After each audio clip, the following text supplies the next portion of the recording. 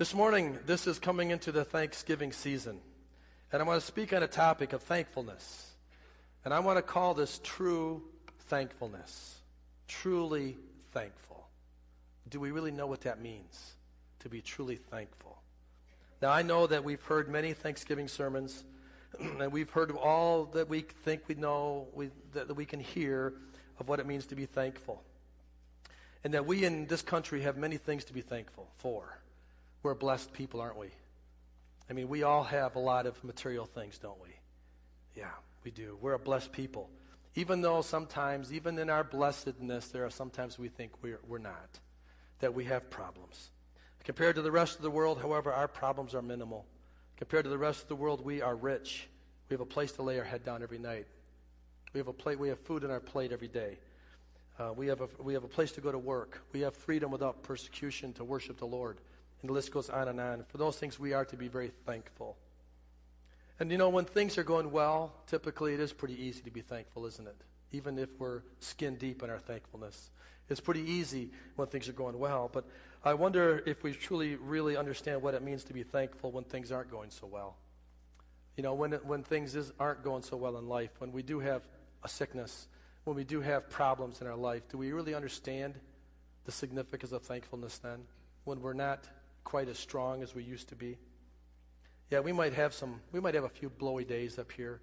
You know, we may have some wintry, icy days in northern Michigan. But, you know, thank the Lord we don't have some of the catastrophes that are happening around the rest of the world. We're very protected up here, aren't we? We have a lot to be thankful for. How many days have we gone through that, our days, only to get to bed at night and say, Lord, I'm struggling. Show me what I'm thankful for. When I have all the things that I have. It kind of questioned me. It kind of challenged me in my thinking. And I just want to kind of set that as the tone this morning as we go through the service today, that we can appreciate the goodness of God. He is so good, isn't he? He is so unbelievably good. And he's blessed us with so much. And yet there are some times when I am so unthankful. And I am so ungrateful. And I take the things in life for granted so much. And I just have to say, Jesus, I'm sorry for that. I don't want to be that man sitting at the edge of his bed at night saying, Lord, I'm struggling. Show me what I should be thankful for when I have all these things. First Thessalonians, Larry struggles with his words, I struggle with mine. And I have a lot more of them than Larry has that I struggle with. 1 Thessalonians chapter 5, 16 through 18 says, Be joyful always. Pray continually. Give thanks in all circumstances, for this is God's will for you in Christ Jesus. What a powerful little set of words. What a powerful scripture. But is it always easy to be joyful? Let's be honest this morning. Let's not play the church game. Let's be honest and know that it's not always easy, is it? What happens when bad things happen? Are there situations in life that are so bad that we are not able to be thankful? Can life get so bad that we have the right to complain? Well, according to the Word of God, we are to be thankful in everything and for everything. We're instructed to be thankful in what God is doing for us and through us as we go through life. We're to be thankful in all things, all circumstances, all problems, all situations, not for the problem, but for the result of what God is going to do as a result of the problem. And if we can keep that mentality in our heart, if we can get that process of thinking, that we can understand that God sees the bigger pictures of life. He knows the beginning from the end. That's what his word says. He is the Alpha and the Omega. He is the beginning and the end. He knew you before you were even before the creation. He knew you in your mother's womb. He knows you, he knew you, and he knows your end. His plan encompasses all of your life, not just the moment that you're living in right now. Do you know that? His plan goes beyond today. He didn't plan for you to get to today and then leave you hanging. No, his plan goes beyond this. His plan goes beyond today, goes beyond tomorrow, goes beyond next week. His plan goes for you personally through eternity, because he has a plan laid out for your life to take you from the beginning to the end through all eternity. That's his plan. Don't you also know that God wants only the best for you? His desire is to give you the best of life. Jesus loved you so much that he gave up himself to die for you and I. He gave up his life for our salvation. And if you can believe that, then you can also believe that his desire is only for the best for you. He doesn't desire for you to live in pain or confusion or strife or stress or any other ungodly emotion. Doesn't mean we're not going to have them, but that's not his desire for you. His desire is, as you have these, that you would focus on him and then look at the process of what are you going to be like when you get through them. We're going to talk about that much more later. Rather, God wants us to experience the joy, the peace, the rest, the mercy, the grace, the love of God. That's what he wants us to experience. Jeremiah chapter 29, verse 11. We all know this verse. For I know the plans I have for you, declares the Lord. Plans to prosper you and not to harm you. Plans to give you hope and a future. Isn't that a great verse? God knows that. He knows that he has plans that are for us and that are not to harm us. But yet, these plans might take us through some trials. These plans might take us through some testing. These plans that are not to harm us may take us through some dark times. See, I can be tempted to make this passage say something that it's not saying. I can be tempted to try to take this passage and twist it around so that I can say that God is not going to give me any problems. That God's plan for me is to make me happy every day. Merry, merry, merry, all the time. But that's not what God's word says. And I don't want to throw water on your fire.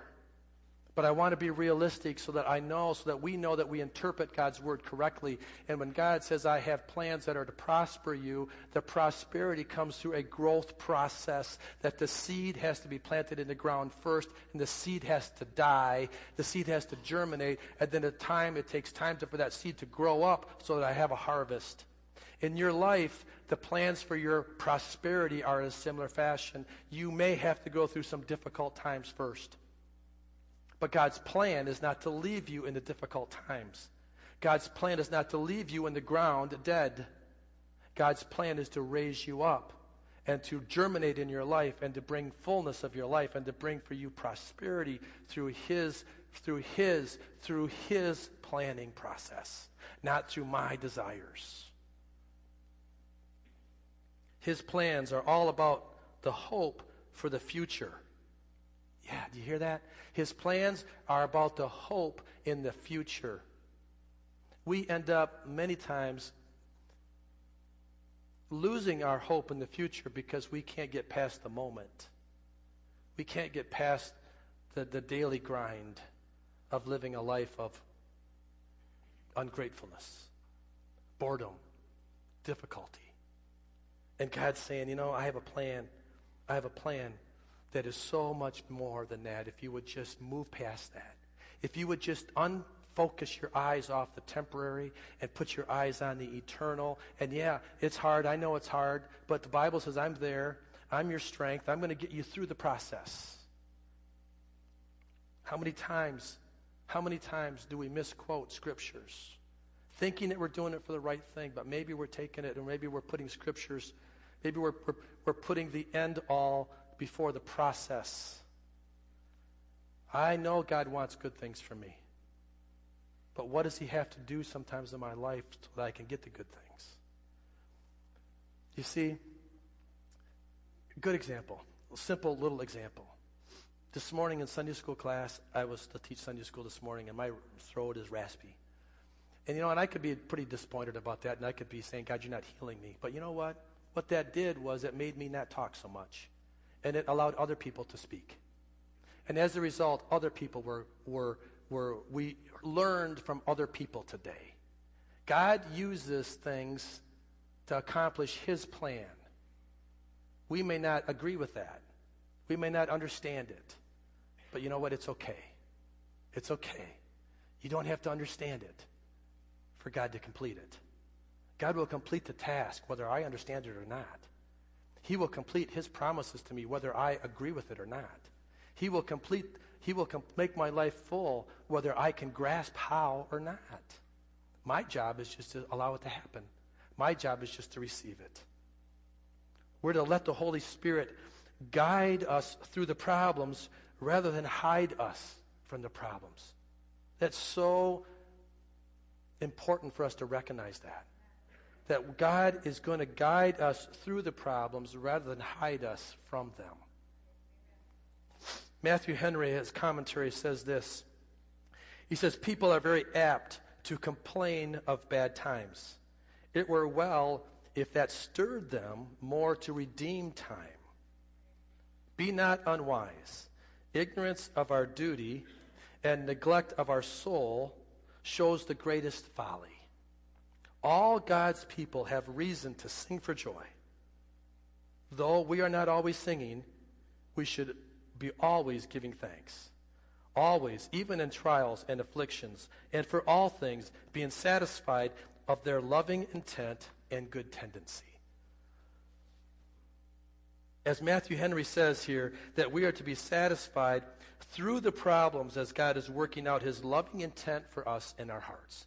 That we're to be satisfied through the problems. We're not to be complaining and to be wishing life away. We're to be satisfied in the problems of life because God's doing a mighty work. Psalms chapter 100, verses 1 through 5. I need your help here.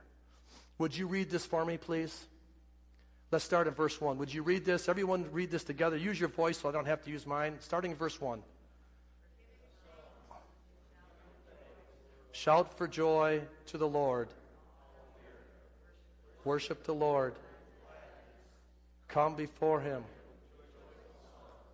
Know that the Lord, it is he who made us. We are his. We are his people, the sheep of his pasture. Enter his gates. Thanksgiving. Let's praise. Give thanks to him and praise his name. For the Lord is good, and his love endures forever. His faithfulness continues through all generations. Isn't that an awesome passage? Go home when you get home today and read it again. And read it again. And read it again. And let the passage speak to you in about God's goodness and about his plans for your life. James MacDonald talks a little bit about this passage in one of his commentaries, and I think this is very good. Let me read this to you from James MacDonald. The eventual conclusion of every generation of God's children is he is good. You might not think it now, but if you are his, you will have this figured out by the end of your life. Before your last day, God is good will come from your lips. Only the Lord knows what he will have to take you through to get you there. But if you're God's child, eventually your value system will align in such a way that you will conclude the Lord does all things well. He is good. Everything he allowed, everything he withheld, every difficult season, every stretching circumstance, he meant for good. His disposition is kindness. His default action is for your benefit. He's good, and someday you will taste it. For the Lord is good. His steadfast love endures forever, and his faithfulness to all generations. Every generation of believers learns this truth, and God wants you to experience his goodness. It flows to you as steadfast love and faithfulness, and it is present in everything he does. How do we do this? How do we keep this known fact about God's goodness in our lives, even when life isn't always feeling that way? Because I know life doesn't always feel good, does it? Does life feel good for you all the time? No, it doesn't. Romans chapter 8 tells us, Paul tells us how we, thanks Mosey, he tells us for how we pray in these kinds of situations, knowing that God had everything in control. And everything is to our best intention. And Paul talks about this in Romans chapter 8, 26 through 28. Let's read this. Turn it in your Bible, or you can look on the screen. Romans 8, 26. In the same way, the Spirit helps us in our weakness. We do not know what we ought to pray for, but the Spirit himself intercedes for us through wordless groans. And he who searches our hearts knows the mind of the Spirit, because the Spirit intercedes for God's people in accordance with the will of God.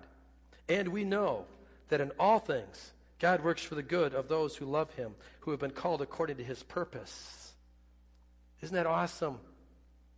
We know that if I'm a child of God, if I am a child of God, that there is nothing that God brings into my life that isn't for my good. Are you a child of God this morning? Have you accepted Jesus into your life? Does he call you child? Are you adopted as a family member into the kingdom of heaven? If you are, then you know that everything that happens, that God works everything out for your good. Everything. There's nothing that is not workable for your good if you're a child of God. But do you ever wonder? Do you ever wonder about God? About his goodness? Or how could any good come out of the bad things that are happening in your life? Yeah. See, sometimes I think that we need to remember that God's plans for us are often, if not always, born through the adversity of life. That's just the way it is, folks. That's just the way it is. So rather than fight that, rather than look your ways around that, rather than look your way around that adversity and say, God, deliver me from it, what you need to be praying is, God, deliver me through it so that I can be the better person you want from me as a result of the adversity. That you can birth in me the type of man, the type of godly woman you want me to be. And if we would just grasp that thought, and we would understand that God's plan for us comes through that way of living, through faithfulness in the face of adversity. Now, let me tell you one other thing. God loves you so much that if you don't get that, if you still struggle with that, can I tell you that he loves you so much that he will discipline you and he will rebuke you, trying to get you to see it that way? See, God has a path for us. He has a path of discipline, and he has a path of all of this.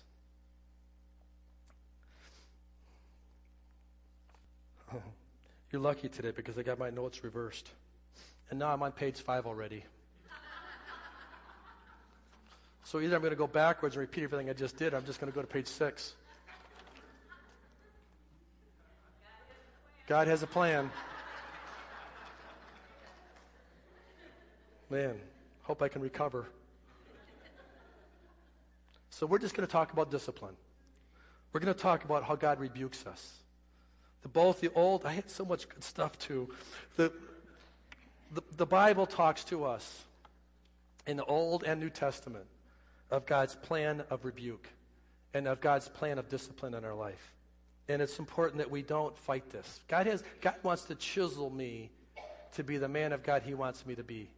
He wants to take off the rough edges from me. He wants to take off that extra clay that is my holding on to, and he wants to remove that from me so that I can be pure in his sight. And to do that, he might have to bring me some discipline. He may have to bring some rebuke in my life.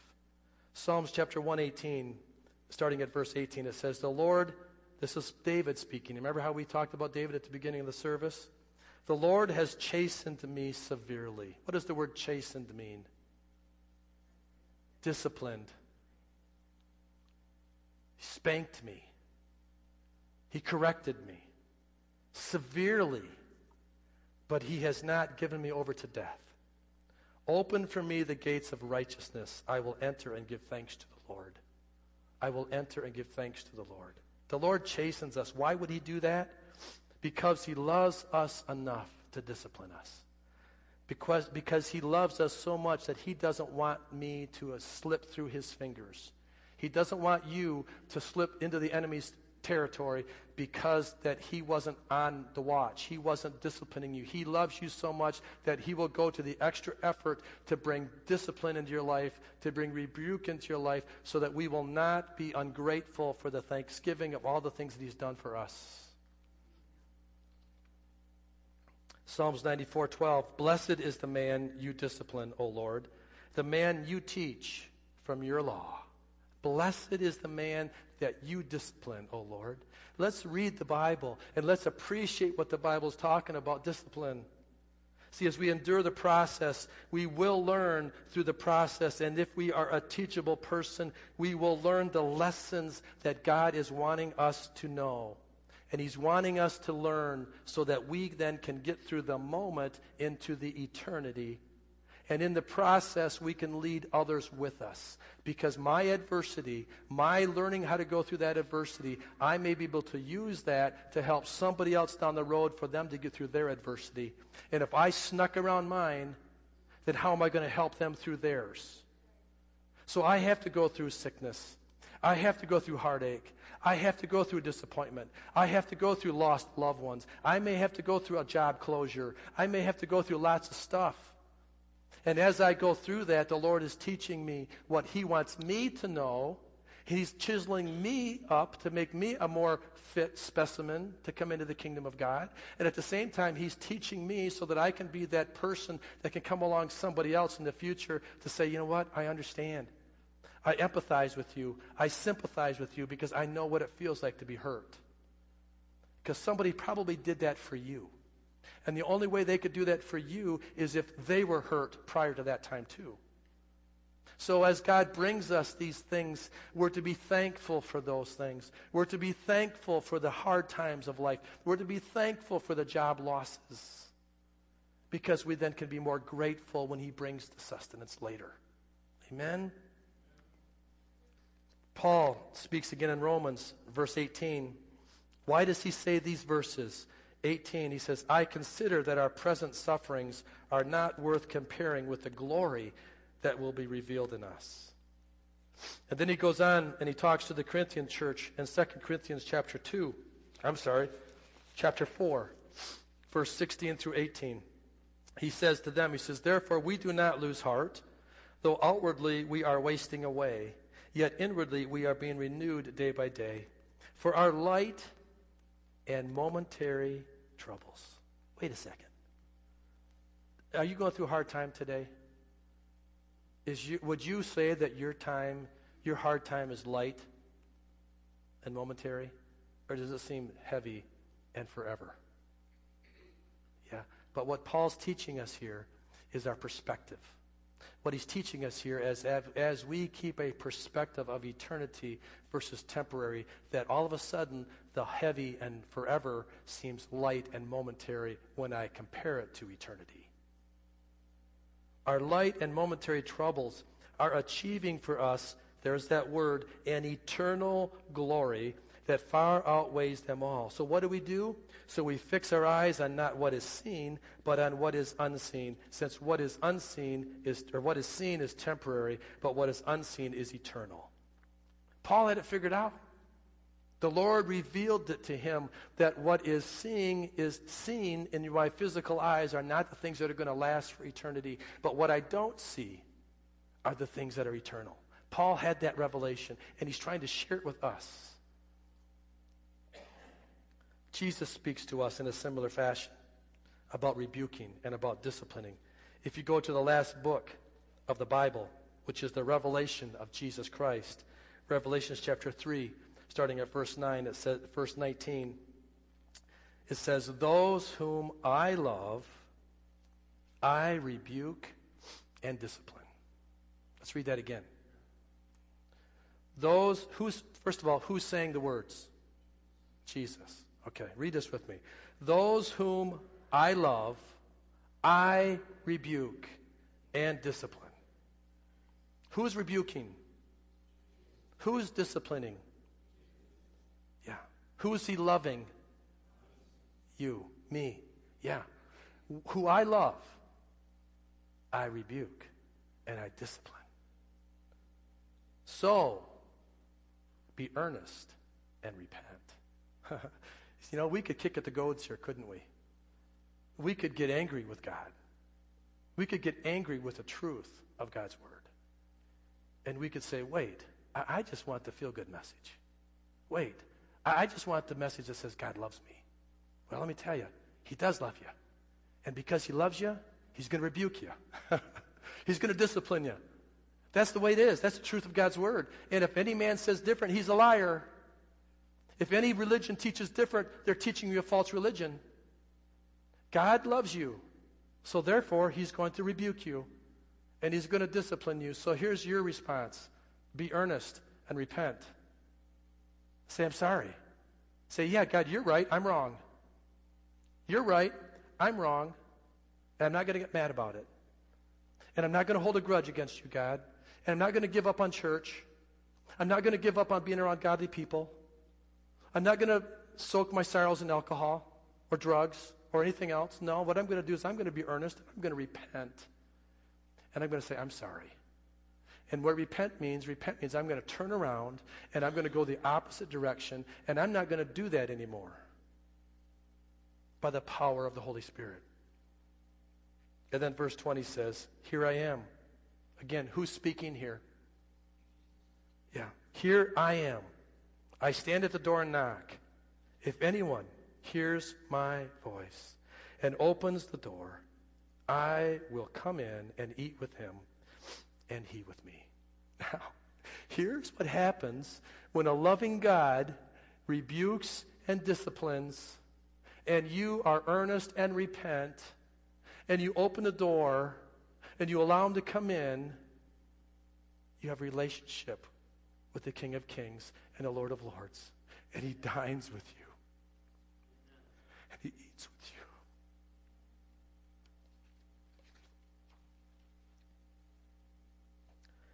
And it's not just for the moment, but it's forever. It's forever. That feast never stops. That revelation of who he is never stops. See, I don't want to skip that part. I don't want to skip that part.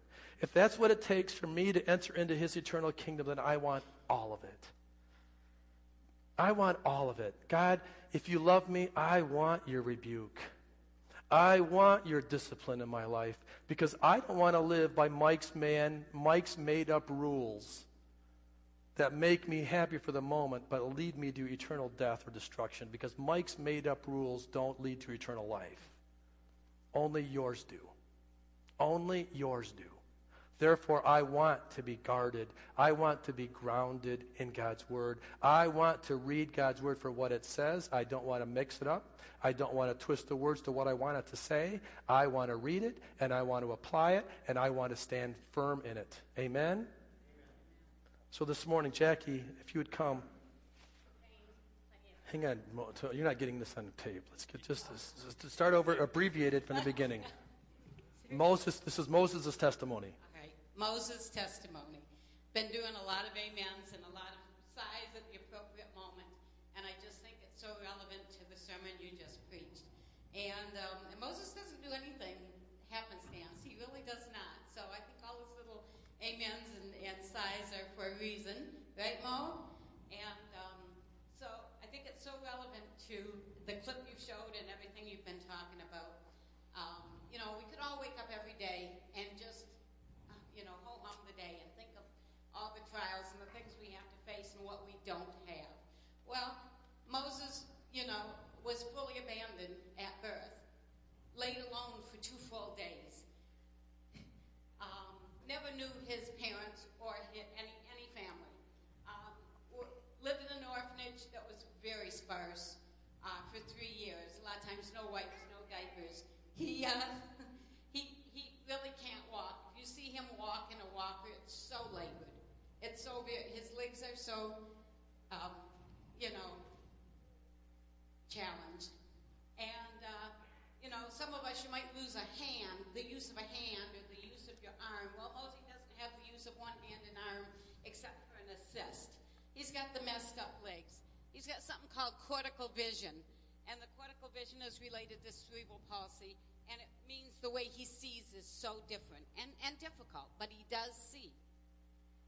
He can't really eat or drink like you and I. His eating, there's a lot of drooling, and he can't do it the same as you and I. So there's all these can'ts that we could say.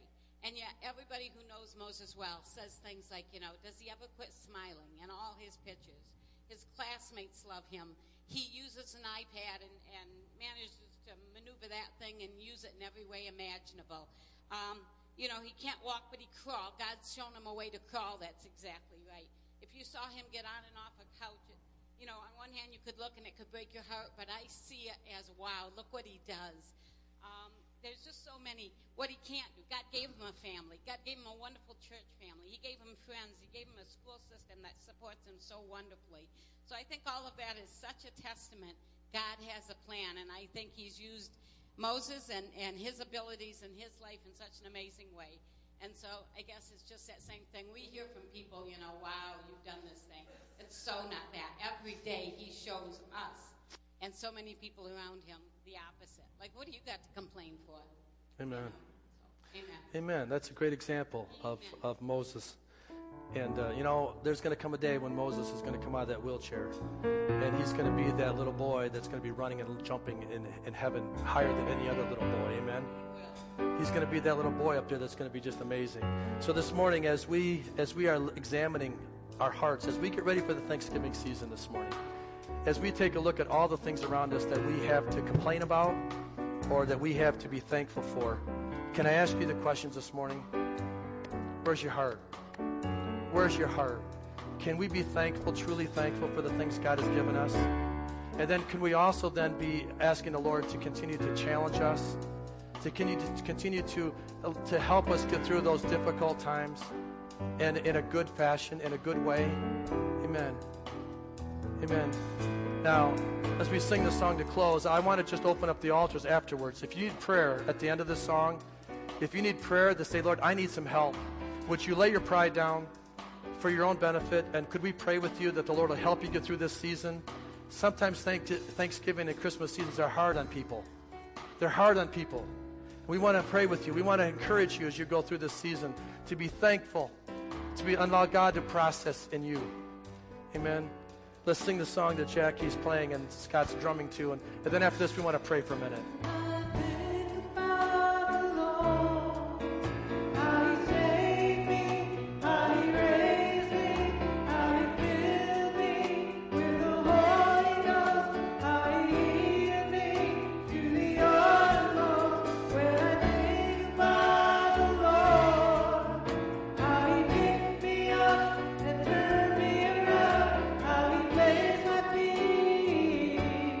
Solid ground.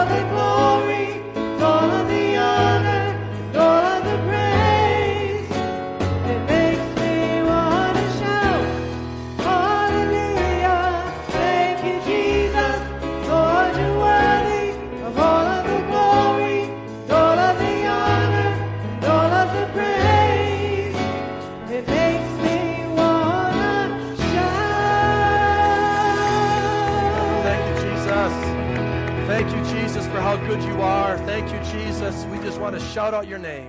Thank you for your goodness and grace. Thank you. Now I'm going to pray. I'm going to dismiss those that want to go. But if you want prayer this morning, I want to encourage you to stick around. Lord, the power of the Lord is here. He was here last night powerfully at the end of last night. And I know the Lord has things he wants to help you with. And I don't want to rush through these things just to get out by 5 after 12. I want to linger here. If you want to linger, I want to just let you know that the Lord is here for you this morning. So let's pray. Father, we thank you for your mercy and your grace. Lord, we're so thankful for your goodness. We're so thankful, Lord Jesus, how you died for us and how you went to the cross for us and how you bore our sin and how as a result of that we have the freedom of eternal life. We choose you today, Jesus. We choose you. We choose you back. And now, God, I thank you for that. Now, I pray, God, as we go to our homes today, that you would just be so relevant to us. God, I pray that you would bring back the things in life that we need to be thankful for and help us to truly appreciate the goodness of God. And I pray for that. And I pray your power. I pray your power. Lord, as we linger in your presence here for a few minutes, I pray your power. In Jesus' name. Amen. Amen.